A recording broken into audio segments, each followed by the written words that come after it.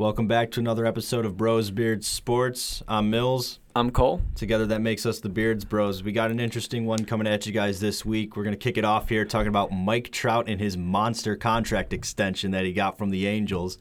12 years, $430 million. Yeah, I'm sorry, what was that number again? Yeah, you heard me. $430 million. I don't know how a man can go through that kind of money in his lifetime. Honestly, I don't. It's beyond me. There's no way. No, this will bring his lifetime just from the Angels.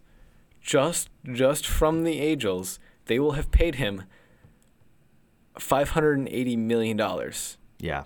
In total. That's not even including any of his endorsement deals. Which he's on the, what are they, breakfast burritos or whatever? Yeah. He's got all kinds of weird breakfast burritos. There's the corn dogs. There's Mike Trout's got on his everything. Nike Not to deal. mention he's the Nike golden boy in the MLB. $430 million is ridiculous. Just when you thought Bryce Harper and Manny Machado went and blew up the MLB world with their contracts. Yeah. Mike Trout was like, you guys that's cute. That's a cute little contract you guys got there. Guess what? I'll get more than you, Harper, and I will get it. Less years. Yeah. Woo. Yeah, no, because I honestly thought Mike Trout deserves more than Harper. Yeah, I would most definitely have paid Mike Trout more than I would have paid Harper. I would have laughed at $430 million though. But I mean, that knowing Harper's agent, and then knowing Mike Trout, like I figured almost Mike Trout would take like the discount kind of thing. Like, well, yeah, he's more the personality to do it. I figured he would whatever Harper signs, he would just kind of match it. Like maybe he one-ups it a little bit, you know, like maybe he does the 330, but he does it over the 12 years or something. Yeah, $100 million more for a year less. Yeah, I didn't think he was getting $100 million more. Dude, it's just. Oh boy, yeah, that's a massive contract, and I mean, I want to see the fallout going forward with star players coming up for contracts now. Yeah, because obviously we already saw Bryce Harper and Manny Machado kind of flip the MLB free agency and just contract situations upside down in general, just with their contracts. Now Mike Trout comes along, got his $430 million extension, and. Correct me if I'm wrong, in the same day then, after this, Mookie Betts rejected a huge offer from the Red Sox as well. It wasn't the same day. Mookie Betts rejected the $200 million offer like at the end of the season.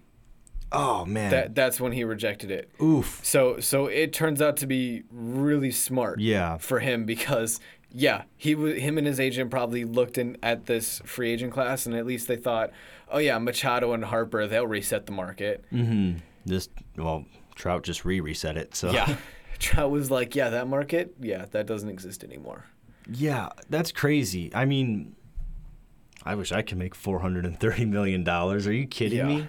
Well, then the interesting thing with Mookie is like, Mookie's actually a solid infielder. Like right now he's playing outfield just because that's how it works out to have the best team. Yeah, that's for just Boston. Where he fits in. But if because some of their guys are getting older, if some of their infielders get older and he moves to infield, having his bat on the infield, like he's coming off an MVP season and he's 23, 24? He's young. He's super I don't know young. his exact age. I wouldn't know off the top of my head, but he's young. I know he's very young. So with his bat in the infield, that could be worth even more, I'd argue. That instantly increases his value right there. I mean, his versatility in general is already going to help him, and then factor in that, like, if he becomes an infield player primarily too, I could see him once again. I don't think anyone's topping this $430 million, but I could see him getting around a Harper or Machado deal. I could see him even landing somewhere in the middle of like, because he's able to say like, well, I'm better than both those two, so that's you fair. should give me more. So I could see him getting more than them, but less than Trout. Like I could see him getting like 380 or something, which would be stupid money. Which also the interesting thing to me is because the Angels kind of are dealing with the ramifications of a 10-year deal that's paying a ridiculous amount of money in Pujols right now.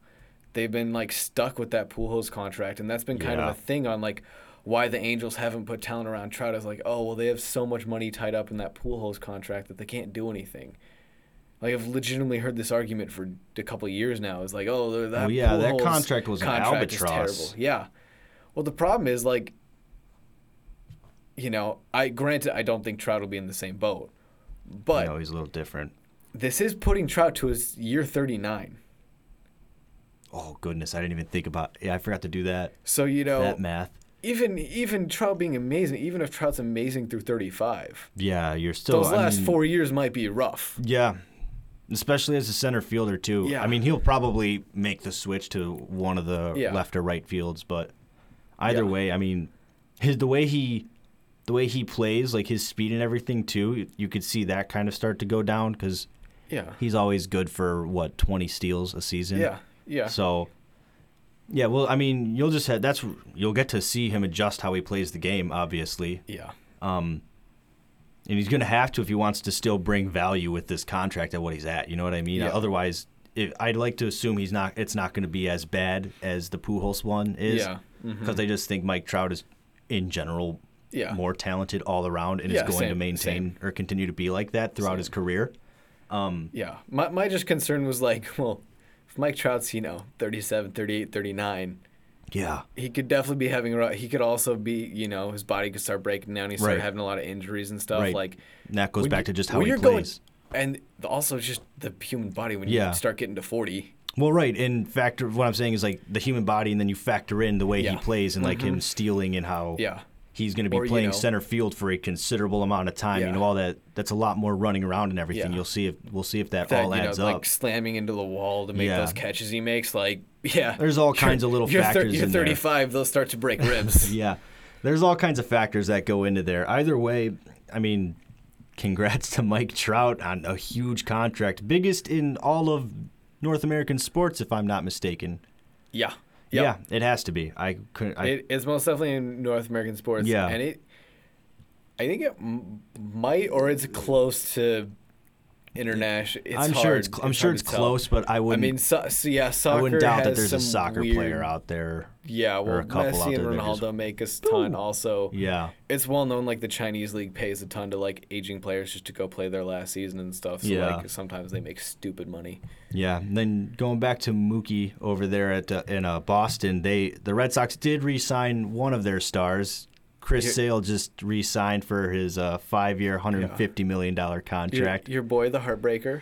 Yeah, I'm a Chris Sale fan. I just wish he wasn't in Boston. I don't like Boston. Fun fact about me, guys. I have a adamant disdain for Boston. Just Boston sports in general. Don't like them. Yeah, no, I have to agree. Boston sports are some of my least favorite. Yeah, and it sucks because Chris Sale plays in Boston, and I'm a huge Chris Sale fan, but here I am. I can't root for him. I want him to win a Cy Young. I'll root for all the individual accolades, but sorry, Sale, I don't want you winning a ring unless it's anywhere else. Well, he already won the one. Dang it, I forgot. Oh, my goodness. That was so stupid of me. That's right. He's won the one. They've won the one. Now it's just rooting against them. I totally forgot. Wow, that was a mental lapse if there ever was one. Long day for me. Very long day. Been up since like 4:30. Yeah, we had morning practice. Today. Our brains are fried right now, so you guys bear with us here, okay? Yeah. Oh, yeah, I forgot about that. Dang it. Congrats, Chris Sale. I hate Boston, though. Well, that's pretty much all that's notable. Well, actually, no. The White Sox signed Eloy Jimenez to a 6-year, $43 million deal. Oh, yes. Which I'm happy about because I was really nervous that with all of them refusing to call him up and then not starting the season with him in the MLB, that's gonna ruin their relationship with him. If it did, still get 6 years out of it, so we'll see. Well, here's my question then. So do you think you obviously think he's going to play this year, right? Oh, yeah, no doubt. He's probably going to miss he's probably going to miss May. Well, would he still be able to win, like, Rookie of the Year? Or is that one of those weird things where that delays it to where he doesn't win it till next year? No, he would be able to win Rookie of the Year if they called him up early enough this year. Do you think that'll happen? Do you think he'll end up winning it? It depends. It honestly, if they call him up early enough, I would keep his name in the conversation for it just because that's the hype around him. Okay. I mean, his numbers in the minors speak for themselves. I think he's earned his spot now in the in the MLB. It's just interesting. You never rookie of the year is just like it could be anyone. Yeah, it's just so unpredictable. Yeah. Well, I know his numbers batting are insane. What position does he play? He is a left and right fielder. Okay, it's outfield. Yeah, outfield. Solid. So well, he has to be happy with the new market that's been set for outfielders. Yeah. Definitely. Especially for right fielders. Yeah, well, for the Sox, that's the 6 years, $40 million. That's a steal. Yeah, no, if they can keep him and he hits like everyone assumes all of their prospects are going to do for some reason, because the general assumption now is suddenly to not be skeptical with prospects. Well, I feel like he's done well enough. He's a little different. He's kind of like more of a known than a lot of the other ones. Yeah, he's a different case because he's actually lit up. Like, he's played above the level of play in the minor leagues. Yeah. Whereas their other guys haven't necessarily done that. They've just kind of been rated at top prospects without really putting the numbers together that they just jump off the page at you, Well, I even hate when like a dude has like a good 3-month stretch in single A, and then all of a sudden, he's going to be a Hall of Famer in the MLB. I'm like, it's single A, dude. It's single A. Come on. I don't really put much stock in the minor leagues until Triple A is where I think the number is at. Well, obviously, this is going to be a super obvious statement now that I thought about it.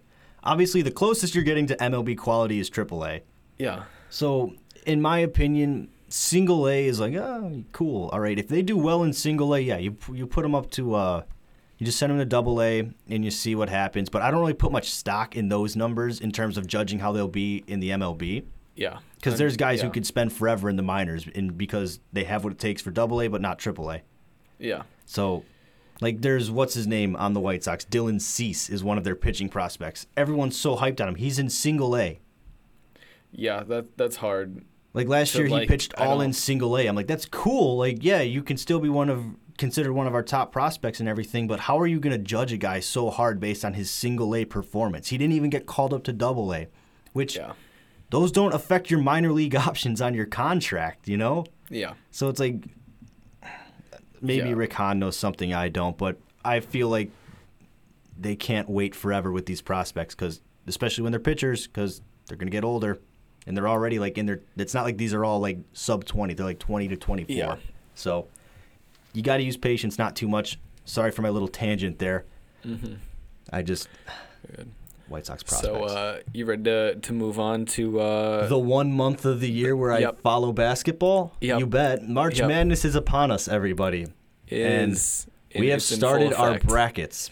Started off semi-decently, I would say. We're not gonna spend the whole time reading our brackets off to you guys. No. So we're gonna go from our Elite Eight on. Yeah. I would like to. I would like to put out the disclaimer, okay? For when it comes to NCAA basketball, I only pay attention to the Oregon Ducks, like during the season, because I don't honestly really care about the men's basketball like throughout the year. Like it just.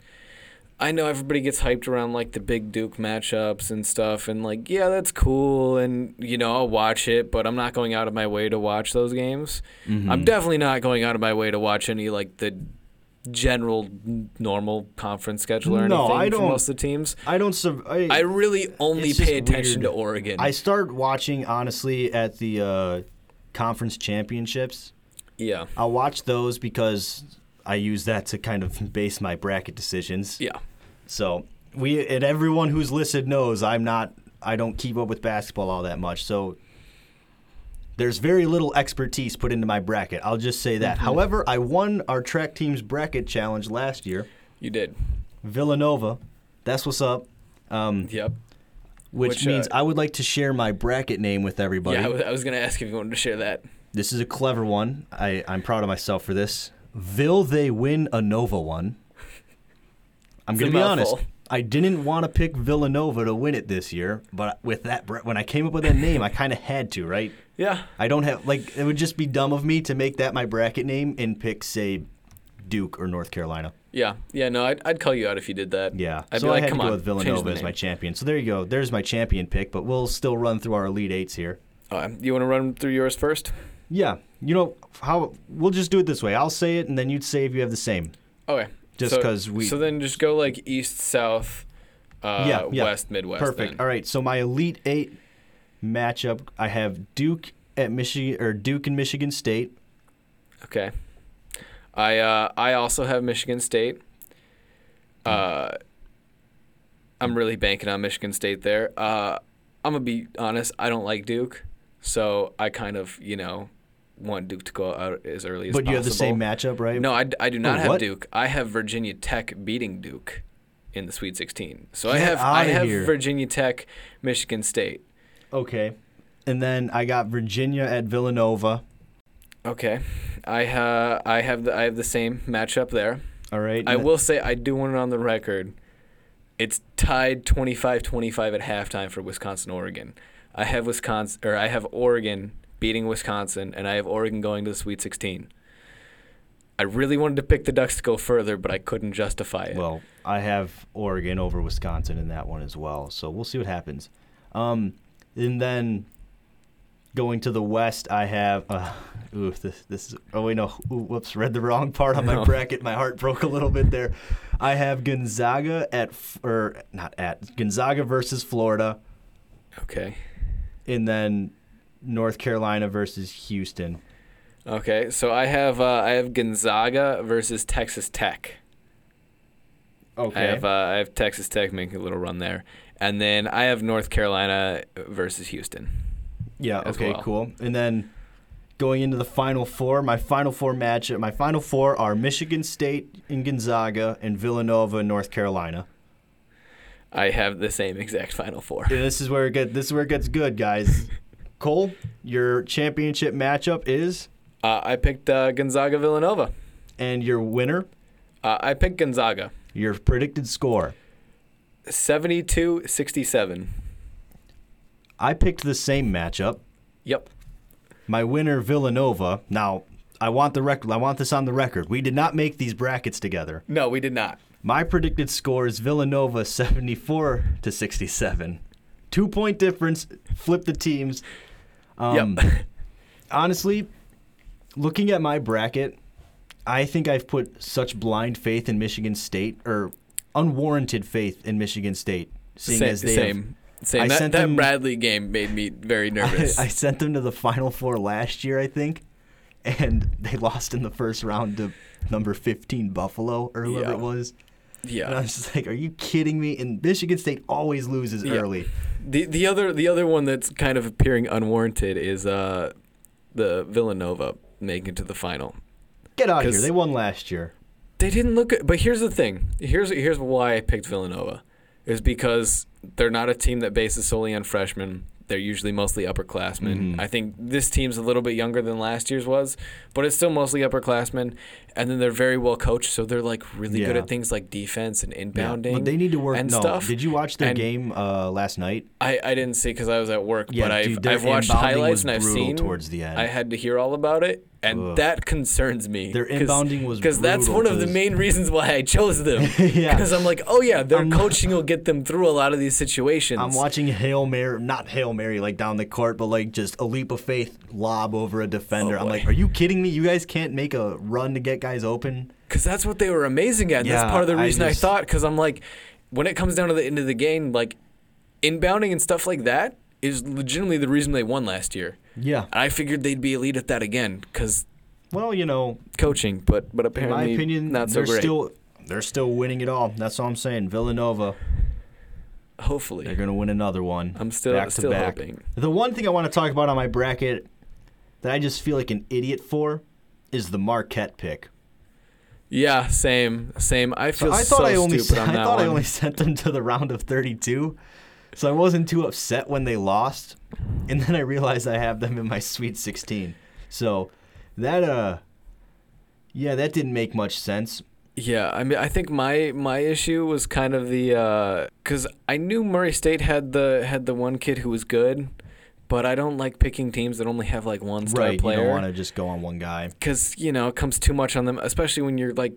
You have to play so many games in the tournament that, you can make a little bit of a run, but usually you die out. Mm-hmm. I think, honestly, though, I picked Marquette because I'm like, they got a good reputation. And then And then it was like because I picked Florida State, and so it's like, oh, it's a 4-5.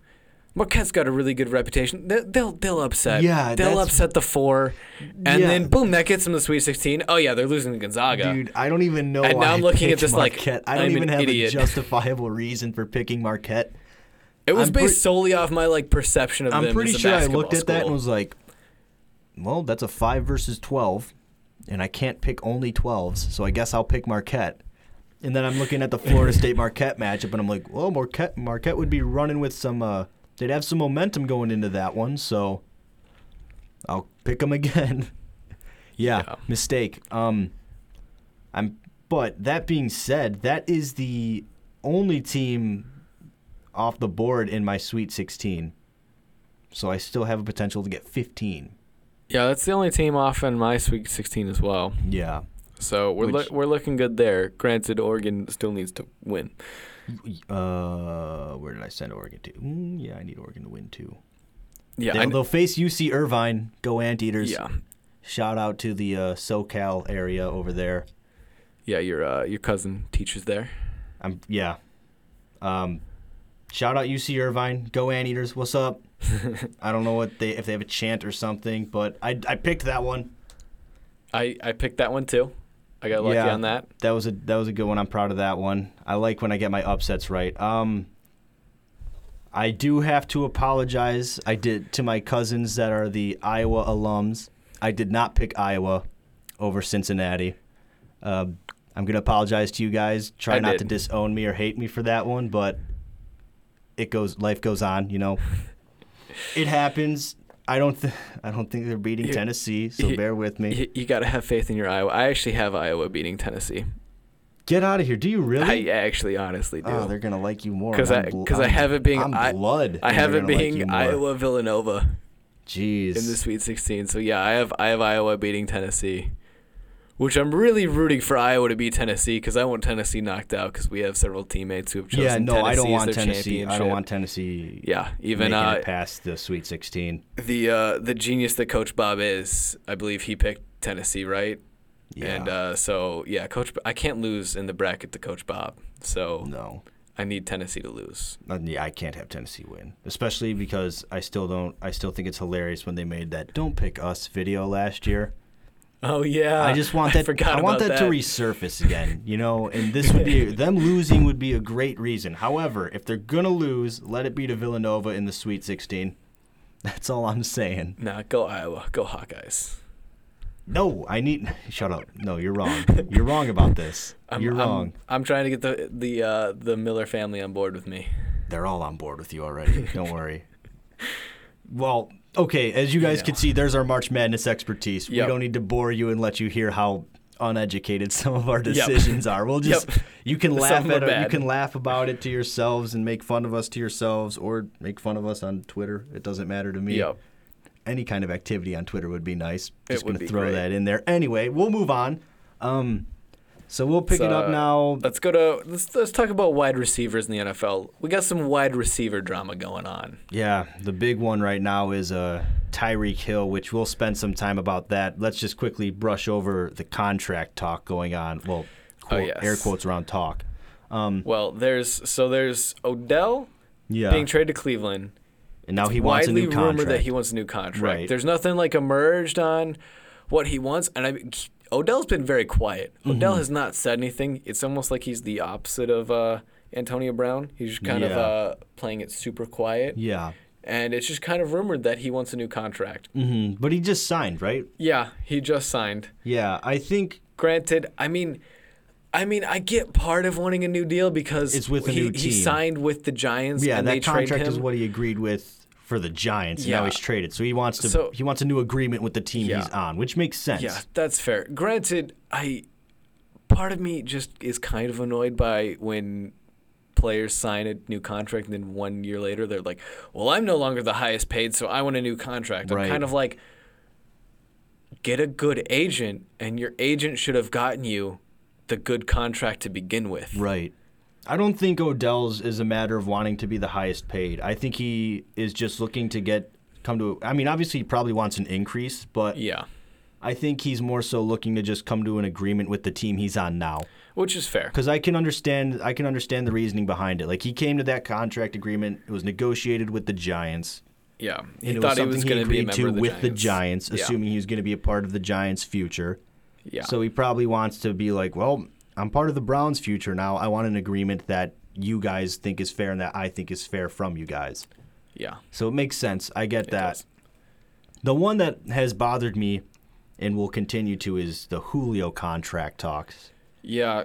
Because Julio's thing just seems to be strictly about money. His is I sign a new contract, and then 2 years later, I'm halfway through my contract, and it's not good enough. Right. Which I do think Julio Jones is definitely one of the top 5 receivers in the NFL. He's been one of the top 5. So, yeah, Julio should be up there in the discussion for highest paid. Right.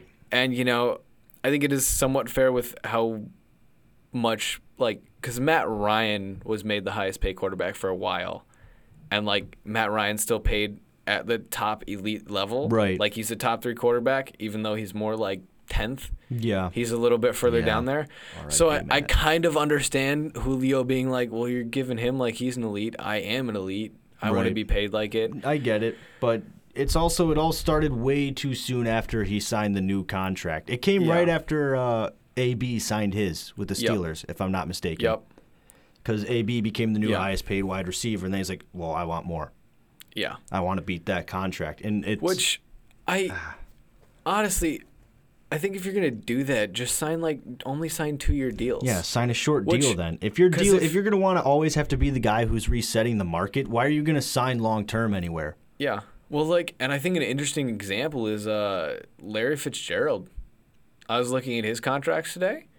For most of it, he signed 2- and 3-year deals for most of his career. I never actually ever looked into the Larry Fitzgerald contract there was because I believe he actually is there was, I forget what years it was, but there were 3 years where he made $20 million, which is the highest any wide receiver's ever been paid. Mm-hmm. Which, considering Larry Fitzgerald, I've never even heard of it or heard of that or about that, not of. Well, that's because Larry Fitzgerald's Larry Fitzgerald. Yeah, he doesn't talk about money. He's quiet. True. He's also off in Arizona, so it's not a big media market, so it's not talked about. Yeah, you got a point there. But yeah, so.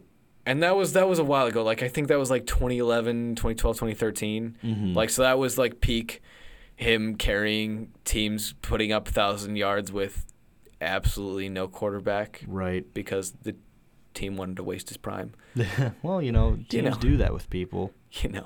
That's part of football. You have the best receiver in the NFL, but let's not give him someone who can actually get him the ball. Don't build a team around him. It's similar to Mike Trout in L.A. Best player in baseball, never really built a team around him.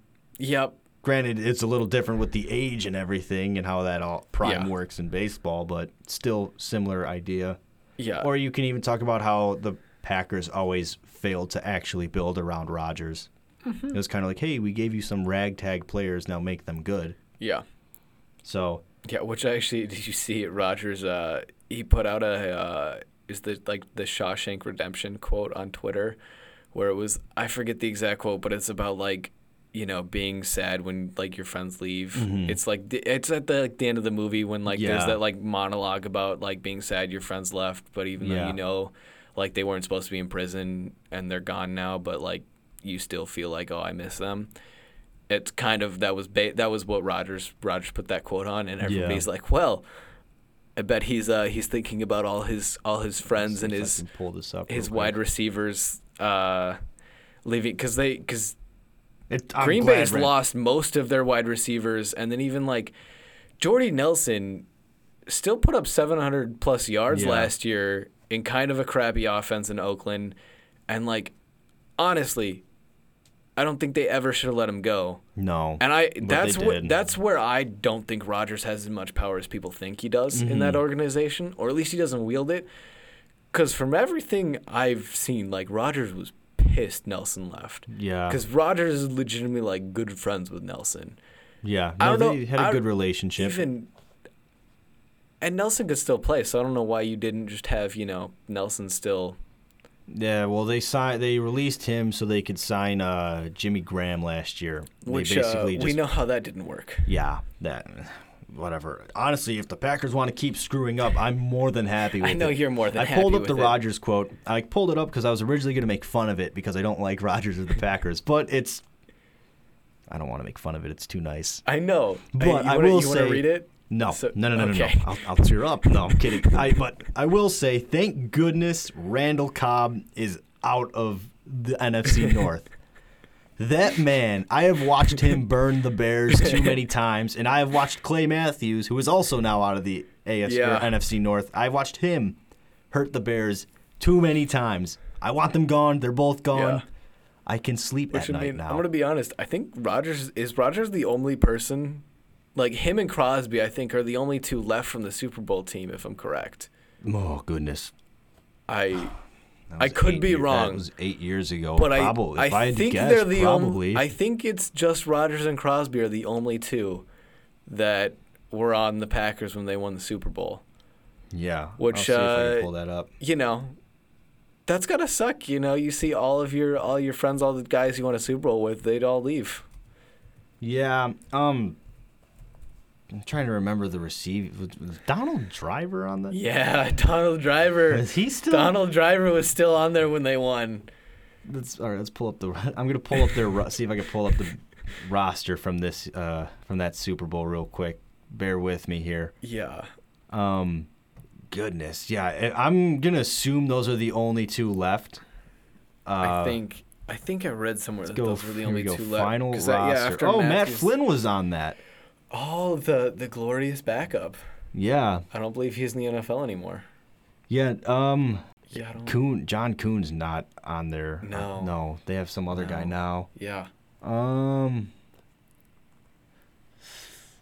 think it's only Rodgers. Yeah, no, that would be it now, unless there's some unknown backup that I'm missing. But yeah. Yeah, I'm pretty sure. Yeah. Oh yeah, they had Charles Woodson that year too.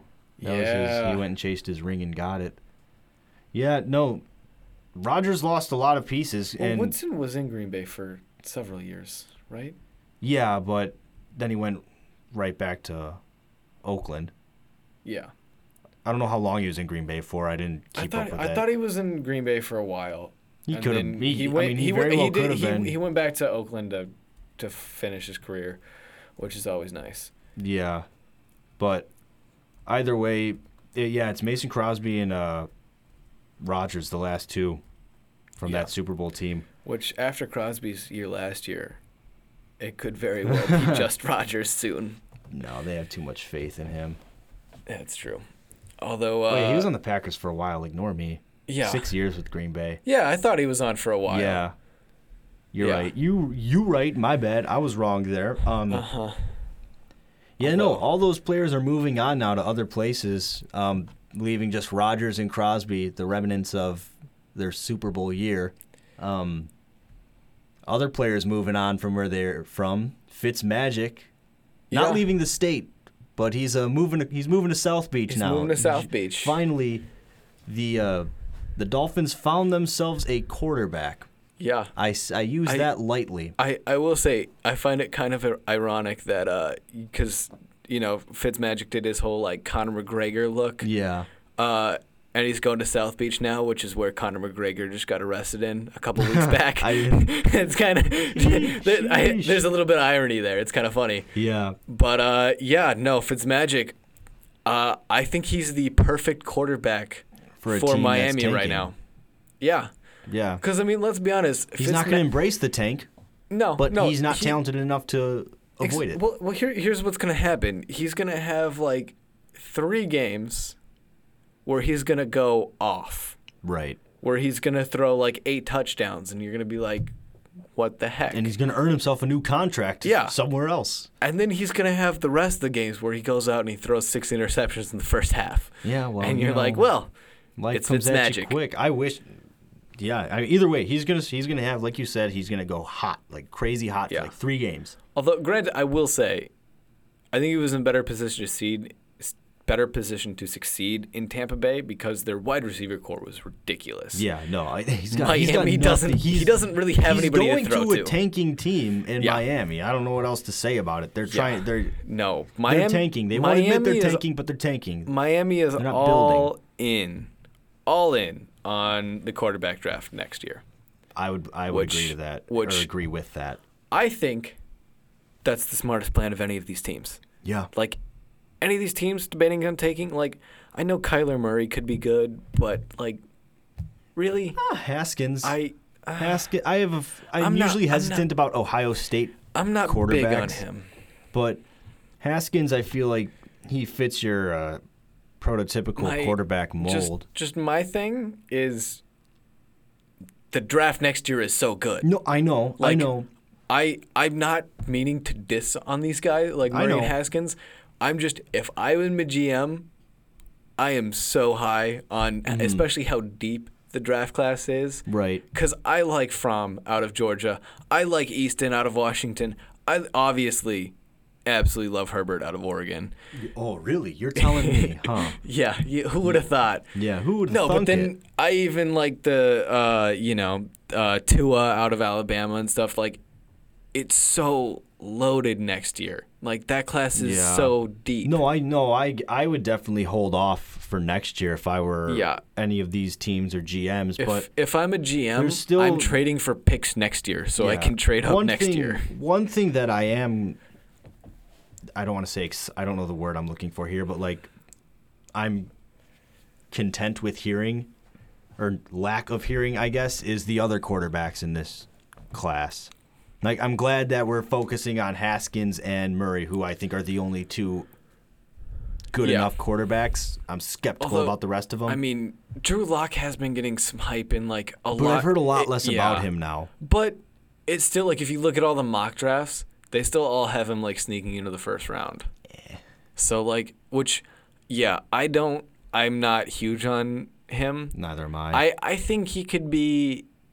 I think if you get him in like the second or third round, and you sit him for quote unquote redshirt him. Yeah, I almost feel like if you were, some team like the Chargers or something, and you drafted him and just sat him behind just Big kind Ben of groomed him and turned him into what you Phillip wanted. Rivers, you sit him behind Big Ben, a Phillip Rivers, sit him behind a Drew Brees, somebody. I think the Steelers have Mason Rudolph to be that guy. I don't buy Mason Rudolph as an NFL quarterback. Oak State, that's what's up. Yeah, no, Oak State Cowboys, in the Big 12, no. Doesn't matter. That's probably what they're going to do. They drafted him. He's going to sit behind him. It's true. I think he's got a talented arm. I will enjoy it when Pittsburgh is bad. Yeah. So will I. Especially with the rest of that division. But I would like for New England to be bad first. True. Just saying. True.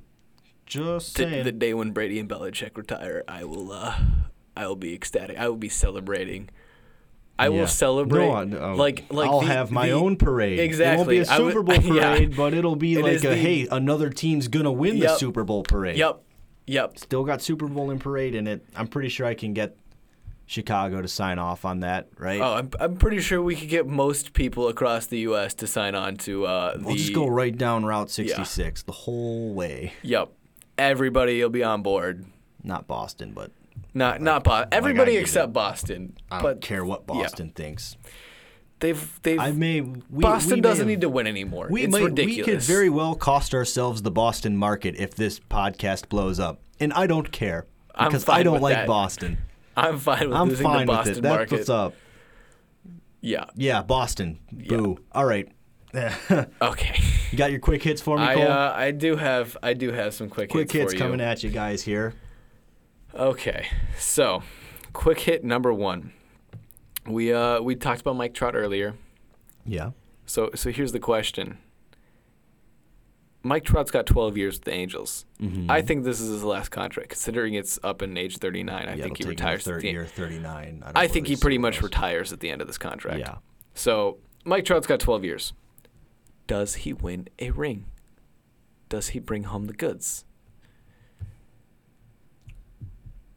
Can the Angels put enough around him to pull it off sometime in the next 12 years? He's very deserving of a ring. I agree. And I'd like to think he'll win one. I just have not seen the Angels do a damn thing to make me say, yes, they're going to win a ring with Mike Trout. Ohtani, their big signing, the dude who, they said he needed Tommy John surgery.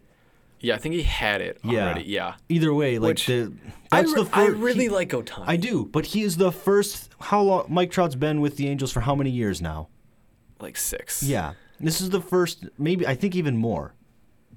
Yeah, because did he come out when he was? I think he came out when he was like 19 or 20. So it's like 6 or 7 because he's 27 right now. Let's go to good old Uncle Google real quick. Google. Either way, I have not seen the Angels do anything that would lead me to believe that they're going to successfully build a team that'll win a World Series around Mike Trout. And I feel like I genuinely feel bad for him. Well, then, I mean, my thing is like, obviously I want the Giants to win, the next 12 World Series. But he started when he was 20. Sorry, not to cut you off there, but Mike Trout started at age 20. Yeah, no, but I would sacrifice. The Giants can win 11. Mike Trout needs to win 1. Yeah, but I feel like if he's winning it's him being traded somewhere. I don't think he will. Right. I think this is his. I can't say he's winning it with the Angels. And I'll be happy to eat those words. Oh yeah. The Angels have done nothing. The fact that their prospect pool isn't even that good right now. 7 years of Mike Trout, and they've done nothing that would lead me to believe that they're going to build a World Series team. And it'd be one thing if, they have a lot of young prospects in there that are, going to be in the league in, 4 years or something. I'd be like, okay, I could see maybe 4 years down the line they'll win it, but, right now. Yeah, I unfortunately don't see any reason why the Angels would win it. This is going to be a comparison that probably won't make sense to you because you're not a big hockey fan, but I have the same vibe with Mike Trout in the Angels as I do with Connor McDavid in Edmonton. Edmonton is a team that has a lot of young talent and has always had first overall picks or third overall picks, really early first round picks. They have done literally nothing with that. They are just bad. They've made the playoffs one time in however many years. I feel the same about Mike Trout. It's a team that's got a stud player, the best in the game, and they can't seem to figure out how to build a championship or even a contender or just a team that can make a run in the playoffs. Yeah. Because they don't even get to the playoffs. Yeah. Well, and it's almost and this is going to be kind of a little bit of a weird comparison, but I'd almost say Joe Thomas on the Browns for all those years.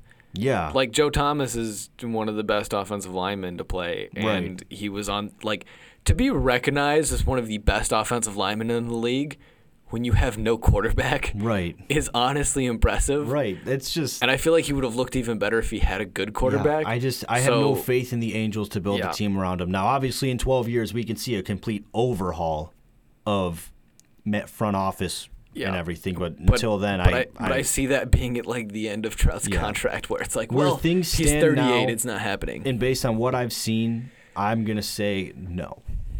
Okay. So quick hit number 2. Yep. Do you buy the hype around Dwayne Haskins' pro day? Because there's been a lot of hype, especially people are going all on about his 55-yard bomb down the field and stuff. I don't put a lot of stock in throwing in the combine, in general. Yeah. My reason is because Trubisky was crazy accurate during his combine performance and pro day and everything for his year. And sorry there, I mixed up my words. Yeah. He has had accuracy issues since coming into the NFL. Now, I love Trubisky, but he has accuracy issues. And he was, everyone fell in love with his accuracy in college and how well he displayed it in the combine in his pro day. So, based off of that example, I'm a little skeptical. However, I do think Haskins, same as Trubisky, has the tools to be a good quarterback. I just think is it going to translate? I can't necessarily say it will. So I'm not buying the hype. I still think he's one of the better options in this draft. Not that that's saying much, but I will still stand by my thought that he has the quarterback build and traits that, the traditional quarterback build and pocket passer traits that teams will want. So for him, I see it's more justified if a team's going to take him early in the first round than, say, the other guys. Or I'm not even going to talk about Kyler Murray because he seems that's a foregone conclusion to the NFL world. So, Yeah, I mean, I think Haskins is definitely the second best quarterback in the draft. Especially around his pro day, there's been so much hype because, like, oh, he threw the ball so well. Yeah, I was at home with the NFL Network on, and they were just going nuts over it. See, it's exploding out of his hands. I watched the highlight. I'm like, it's not that, there's no one around him. There's no pressure. Mm-hmm. Also, he's not really throwing to the receiver. He's literally throwing to a spot. Yeah. And the ball is in the air so long that the receiver can adjust. So, that easily hides his accuracy. Yeah, but that's sometimes part of the game. That's sometimes but it's different when you actually have a defender defending. I know, but the throwing to the spot is a lot. That's a big part of the quarterback game. So you can't knock him too much for that. On the really deep balls, you can, if you see the receiver have to make a crazy adjustment, then yeah. But other times, if it's not a huge adjustment, the throwing to a spot isn't a big... I just didn't think it justified the hype that it got. Yeah, well, the thing was they were all obsessing over his footwork because the question with him was his footwork, and they're like, does he have the footwork to be able to do all this stuff in the pocket? Because he never really showed that at Ohio State, and so at his pro day, they gave him only throws in situations that pointed out the improvement in his footwork. Here's the thing, though. That's doing it in shorts, not in pads. I get it. With no line. No, I get it. Also, here's all I need to know about how meaningless and how much of a joke the combine and pro days are. On the record, every coach and every media person who went to Jamarcus Russell's pro day raves about how it was the best pro day and the best combine they've ever seen. His pro day was astronomical. Everybody was convinced. Mm-hmm. And we saw how that turned out. Well, I thought the issue with Jamarcus Russell was his, what's the word I'm looking for? Well, there were many issues. His work ethic. That's what it is. His work ethic was I thought the big one was. That was a major issue because his weight ballooned all up, and so that was the big thing. He's got fat and stuff.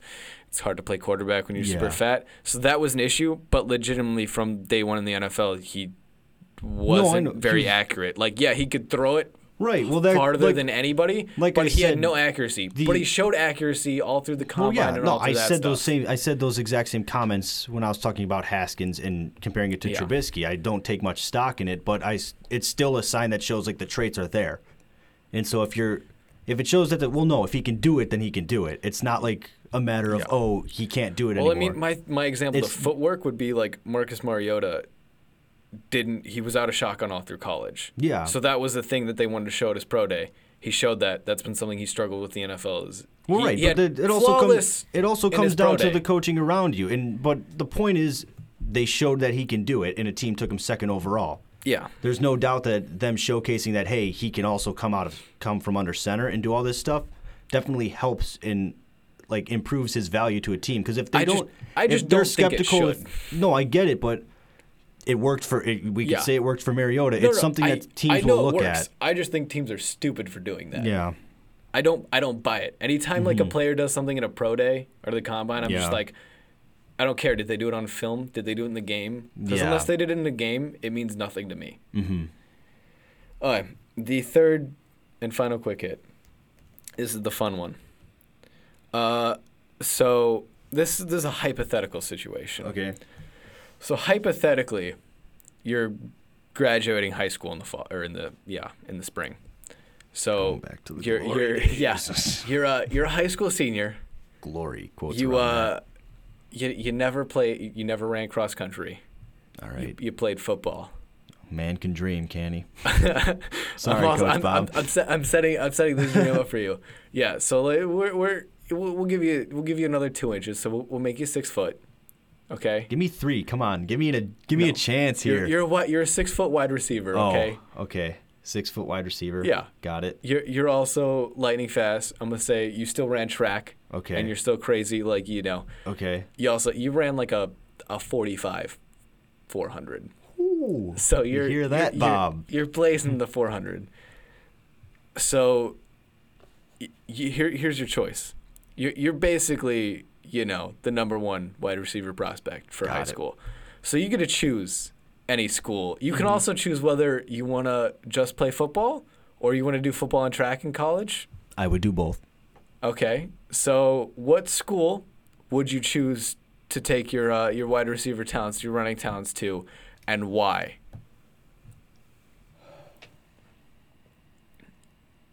I'll just while you're thinking, obviously I would choose the University of Oregon.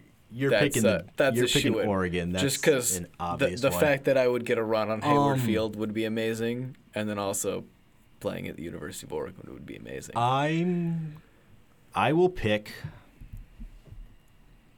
USC. Oh boy. Yeah. I know they're your favorite, but I didn't think you would pick them. Oh no. My all-time, okay, this is not my all-time dream, but one of something that I would love to do is run out into the Coliseum on game day. That's fair. That's fair. I personally think the Coliseum is the coolest stadium in college athletics, or at least college football. I think the Coliseum is so cool. I mean, I'll give you. There's a lot of history, and it is a cool stadium. I'm saying that I think it's the coolest one. I don't know. I mean, it is my favorite thing watching, Oregon absolutely demolish USC in the Coliseum. That's funny. Let's talk about Stanford. Yeah, real quiet over there now, aren't you, Cole? No, I would pick USC because I just would love to play in the Coliseum. Even with the current, Clay Helton is the coach, and you got to deal with that. You got to deal with that offense. Listen, dude, I'd be going to school question's at quarterback at USC in Southern California. That's fair. Where I get to run out into the Coliseum on Saturdays. Not every Saturday, but on Saturdays. And I have a chance to burn your ducks on the field. Yeah, I'm going to take USC.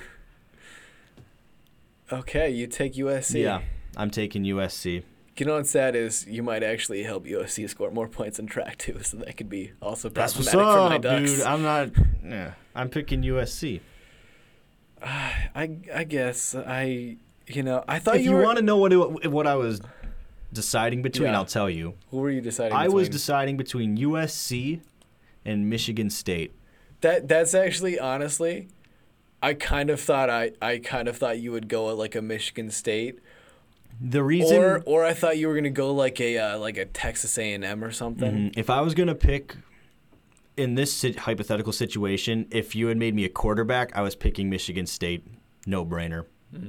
I wasn't even that was gonna come out of my mouth before you even finished the scenario. Really? You'd rather be a quarterback at Michigan State than at USC? Because the USC quarterback has the world in the palm of his hand. Oh, I know, but this is why I would want to be the quarterback at Michigan State. Because I would want to beat Michigan. That's fair. That's fair. And I have a disdain for the University of Michigan. Well, I just don't like the Wolverines. Yes. So I would want. That's why. That is why I would have way more impact on the Michigan State versus Michigan game. So I would want to be a part of that rivalry more than just play quarterback at USC. Okay. So well, you could be the quarterback that turns it all around for USC, brings them back to glory. Right, but I could also be the quarterback that beats Michigan 4 straight years. It's true. Assuming I'm good enough. It would be even better if you knocked them out of the playoffs for 4 years. That's what's up. I was gonna try and do the Cardi B. Oh, I can't do it. Nope. I was gonna try it, but I hesitated. Well, I think that about does it for quick hits for us. So actually, wait, no, you said you pick Oregon. I was about to say, what was your pick? No, that was stupid. Come on. Duh. That's not really a question. Yeah, no. It's Oregon. It's a given. There's not really even another one I would really consider.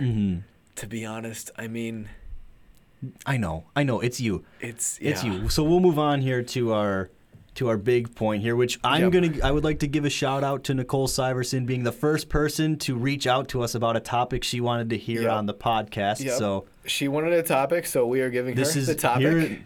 Here it is. We do it. If you write at us, we'll do it. We'll talk about it. So this is actually an interesting one.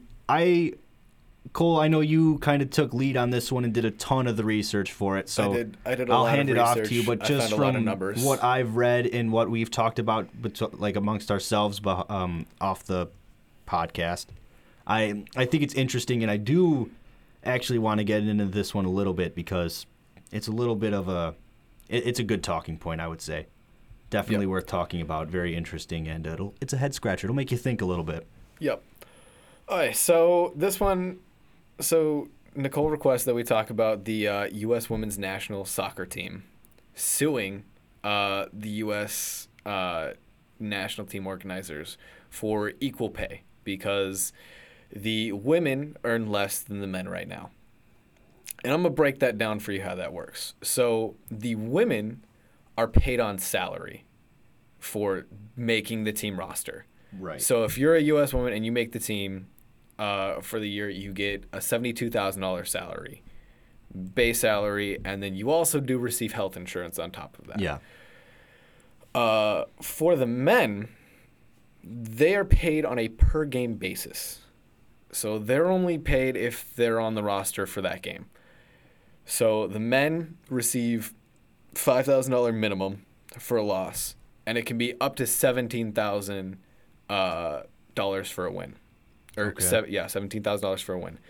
Both teams play 20 exhibition games throughout the season, and that's what these salaries paid for. The women do receive a $1,350 bonus if they win. Okay. That is what they receive for playing in the games, for playing the 20 exhibition games. Mm-hmm. Any extra salary stuff is for if, like, the World Cup or other tournaments that the U.S. may be entered in, right? Like the Copa America and stuff, which right. I don't have the numbers for the Copa America. I was more focused on the World Cup and stuff. Right. But so, like, for the World Cup, the women make $15,000 for making the World Cup roster, and the men make $68,000 for making the World Cup roster. Almost $69,000. $68,750. Yeah. So. And that is still paid for by the federation. And so you don't have to be good at math to know that's a lot more. It's a lot more. Where it does get different is, so FIFA actually pays out bonuses for however far you make it and stuff. So the U.S. women won the last Women's World Cup. Right. And they were paid a $2 million pot for winning that was split among all the players. Mm-hmm. So all the players on the roster got to share this $2 million pot. Right. The men who didn't even make the last World Cup. You have to go to the World Cup before that. Yeah. Where they got knocked out in the round of... stud men's team. They got knocked out in the round of 16. It's not even like they made the quarterfinals, and they got paid $8 million, an $8 million pot for losing. Granted, these numbers are from these pots I'm talking about. These are from FIFA. Right. So this is separate, and this is based on how much revenue. Right. That's a little different. It's generate, and the men generate way more. Yeah. So that at least there is a little bit of a justification behind that one, so to speak. That one is more. That's unfortunate. That's just how it works with the revenue. That's how it breaks up, and not to say that it's right or wrong or anything. There's just a little bit more behind it that kind of would explain those numbers more, and kind of maybe make it sit a little bit better with people. Back to what the National Federation pays out. The U.S. men get 25% more per diem. So that's they basically get cash for meals when they're per night there with the team. Expenses to cover certain things when they're so the men get 25% more than the women get. Okay. Do you know any chance did you find the number? I struggled to find the number for that because that's a hard one to find the number for. You probably have to do a lot of looking for that one, so I don't blame you. And I actually read a lot of the legal documents in this briefing or in the filing. Sheesh. Yeah, that's where I got some of these numbers from. So that's how much digging I did for this.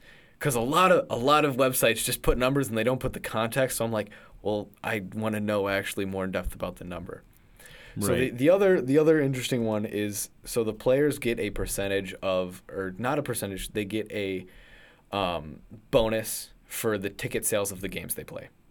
Mm-hmm. So for the women, they get $1.20 per ticket sold for one of their games. The men get $1.50 per ticket sold. What? Which What bothers me about this one is I feel like this is such a correctable issue. Yeah. Why not? I know. You said it. Just take like a flat percentage of what they make at the gate. Yeah. And then if the total's different, then it's different in one way or the other. But that's just you can't argue it because percentage is the same. It's based off of once again revenue, what they bring in. Yeah. Yeah, so I don't know why they don't just go. I feel like this one shouldn't even be an issue. Yeah, it's stupid to me that they have a difference in this one. It just doesn't make sense. It doesn't at all. Especially when getting into your next point here, the women's average more revenue. Yeah, over the past because this is a slightly misleading because a lot of websites I was looking at they like to put out right away that the women make 20 million more in revenue than the men, which isn't true. Right. They over the past 4 years they've averaged $5.8 million more in revenue than the men's team. Which is probably where that $20-ish million figure comes from. But the way it's often presented, I know the way it's worded is as if they present it like it's yearly. Yeah. It's not. It's a collective over 4 years. Yep. So just over the last 4 years, which is kind of bogus to me. That's the thing that I'm like, where this is inexcusable. Right. Like you can't even the numbers work in favor, like they work against the men, so it's kind of hard to justify that decision. The women are making more money. Yeah, they bring in more. So how they are not paid on the same level. The decision should always be based on revenue. Yeah, and if they bring in more, then they should see an increase. Yeah. And I'm going to be honest, I think with the women making more revenue, I think they should be paid more than the men because they're bringing in more revenue. Yeah. I don't see why there's any reason why they're not. I don't know if there's any more nuances behind all of it that we're missing here, but if my general understanding, and I could be wrong, but my general understanding is you're paid based on, for at least athletics, it comes down to the revenue that they generate and bring in. Yeah. So if the women are averaging $5.8 million more in revenue per year over the last 4 years, they should then, they should see an increase in their pay. They should probably get more. Yeah. So this is kind of the damning stat in this whole thing, or not stat, but the damning part in this whole thing. Yeah. Is because I feel like someone could sit back and kind of explain away all the other stuff, although I don't know how they would explain away the per ticket bonus because that just is stupid to me. It's stupid. It's when you get to this part right here, the $5.8 million more in revenue, where I'd love to hear a counter argument to it. I don't understand how someone could make it. I don't know what you could say because the argument all the time when it comes to sports is, revenue.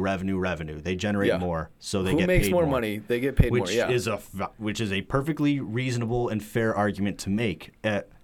So I want to hear someone argue against it here in this case. Why is it different here? Yeah. I would love to know. The one interesting thing I think too that it could bite some of the women back, just because they do make the $72,000 just straight up salary, which that is kind of nice. It being a salary, so you know what you're gonna make, right? And they do get the health insurance benefits, which the men don't, right? Because that is a little bit of a thing with the men. Like they do make more. Granted, it's a little bit more unstable. Like if they are not on the roster for a game, they don't get paid. Yeah. And they're paid per game, which I think the women will probably have to give up. Their salary would have to go to a per game thing. But granted, they're making so much less than the men that it's ridiculous. Here's the thing. Like you go back to the $5,000 figure for a loss, right? And that's to their 20 exhibition games. Yeah. The men on the roster could lose all 20 games and make $100,000. Yep. So they're still making more. They're still they could they can lose 20 games and still, if they're on the roster, they'll make more than the women. Yeah, which is bogus, especially when you take into account the revenue. Yeah. So there's where your big red flag is. I can't think in my I can't come. I'm struggling to come up with what kind of argument can you make? I don't know. The other interesting thing, I don't have all the numbers listed here, but I do know looking at all the attendance stuff, the men were consistently a little bit higher, but it's a narrow gap. It was like a thing of the men are getting 32,000 people to come watch them, and the women are getting 28. Yeah. So it's close. And once a lot of again, the different things. You can bring in the whole ticket cost, the flat rate, like percentage of the gate, and then ta-da, there you go. The other interesting one too is like the women though. Also, I think from my understanding of the way the revenue works, part of the reason the women have so much more revenue is the fact that, they make the World Cup every year, whereas the men last year, didn't. So that misses out on revenue. They're more consistent in the national field. Yeah. Also, like the Women's World Cup, when they play in the final, that actually set a lot of records for, I believe it had over 13 million viewers in U.S. They have a following. Yeah. So, I mean, you got 13 million, and the 13 million viewers is by far the most watched soccer game in the U.S. Yeah.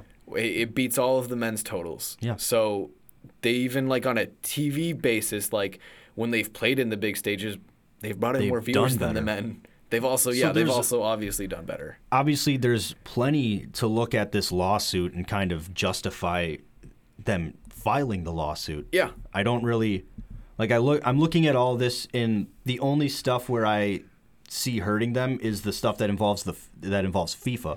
Yeah. And I don't know the total disparities there. Like you'd have to get into a lot of analytics and everything, and a lot of math on that. I know FIFA. The men make so much more. No, I know. And the reason too is that girls in a lot of other countries, obviously, sports is not a thing for them, and so they're not encouraged to play. They're not set up to play. It's not set up. Yeah. So most other teams around the world don't have great women's soccer programs. So the U.S. is one of the few that does. For the sake of this, we'll say you take out the FIFA, like the stuff that's FIFA payouts, right? Yeah. Take that out. I still don't see really an argument at all against the women being paid more, or at least being paid equally in this one. Yeah. Because it comes up, and I'm speaking purely based off of just them bringing in more revenue. Yeah. I don't know what holds that back then. If they bring in that, and that's 5.8 million is a considerable amount more to bring in. Mm-hmm. So I don't know why are they not making more in this specific instance here? Yeah. No, I 100% think it should be, as long as the women are bringing in more revenue, they should be paid more. Right. If they're bringing the same revenue, they should be paid the same. Proportional to how much they bring in. If it flips where, in 5 years the men are doing really well, then it flips in 5 years. It should be. It could go back up to the men being proportional, paid a little more. Directly related to how much revenue they bring in for their sport or their viewership, whatever the wording you want to use is. Yeah, I definitely think this is justified. I think the women should definitely win this lawsuit. It should happen. They should get paid more. I could see them winning it. I don't know how they wouldn't. Looking at all of it, like I've repeated here, I mean, they have the case.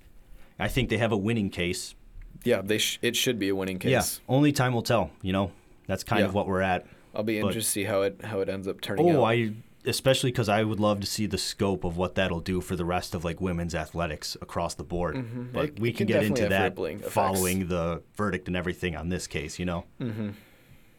Yeah. All right. So that'll wrap it up for us here, guys. Thanks for listening. Feel free to follow us on Twitter @BeardsBros. Also, give us a like on Facebook, and feel free to spread the word. Mm-hmm. As you can see, we'll talk about, if you have anything you want us to talk about or give our input on, we'll talk about it here on the podcast. Shout out Nicole again. Yep. So yeah, send us a message on Facebook or tweet at us for that, or if you know us individually, approach us individually about it. But until next time, take it easy, guys. Yep. See you next week.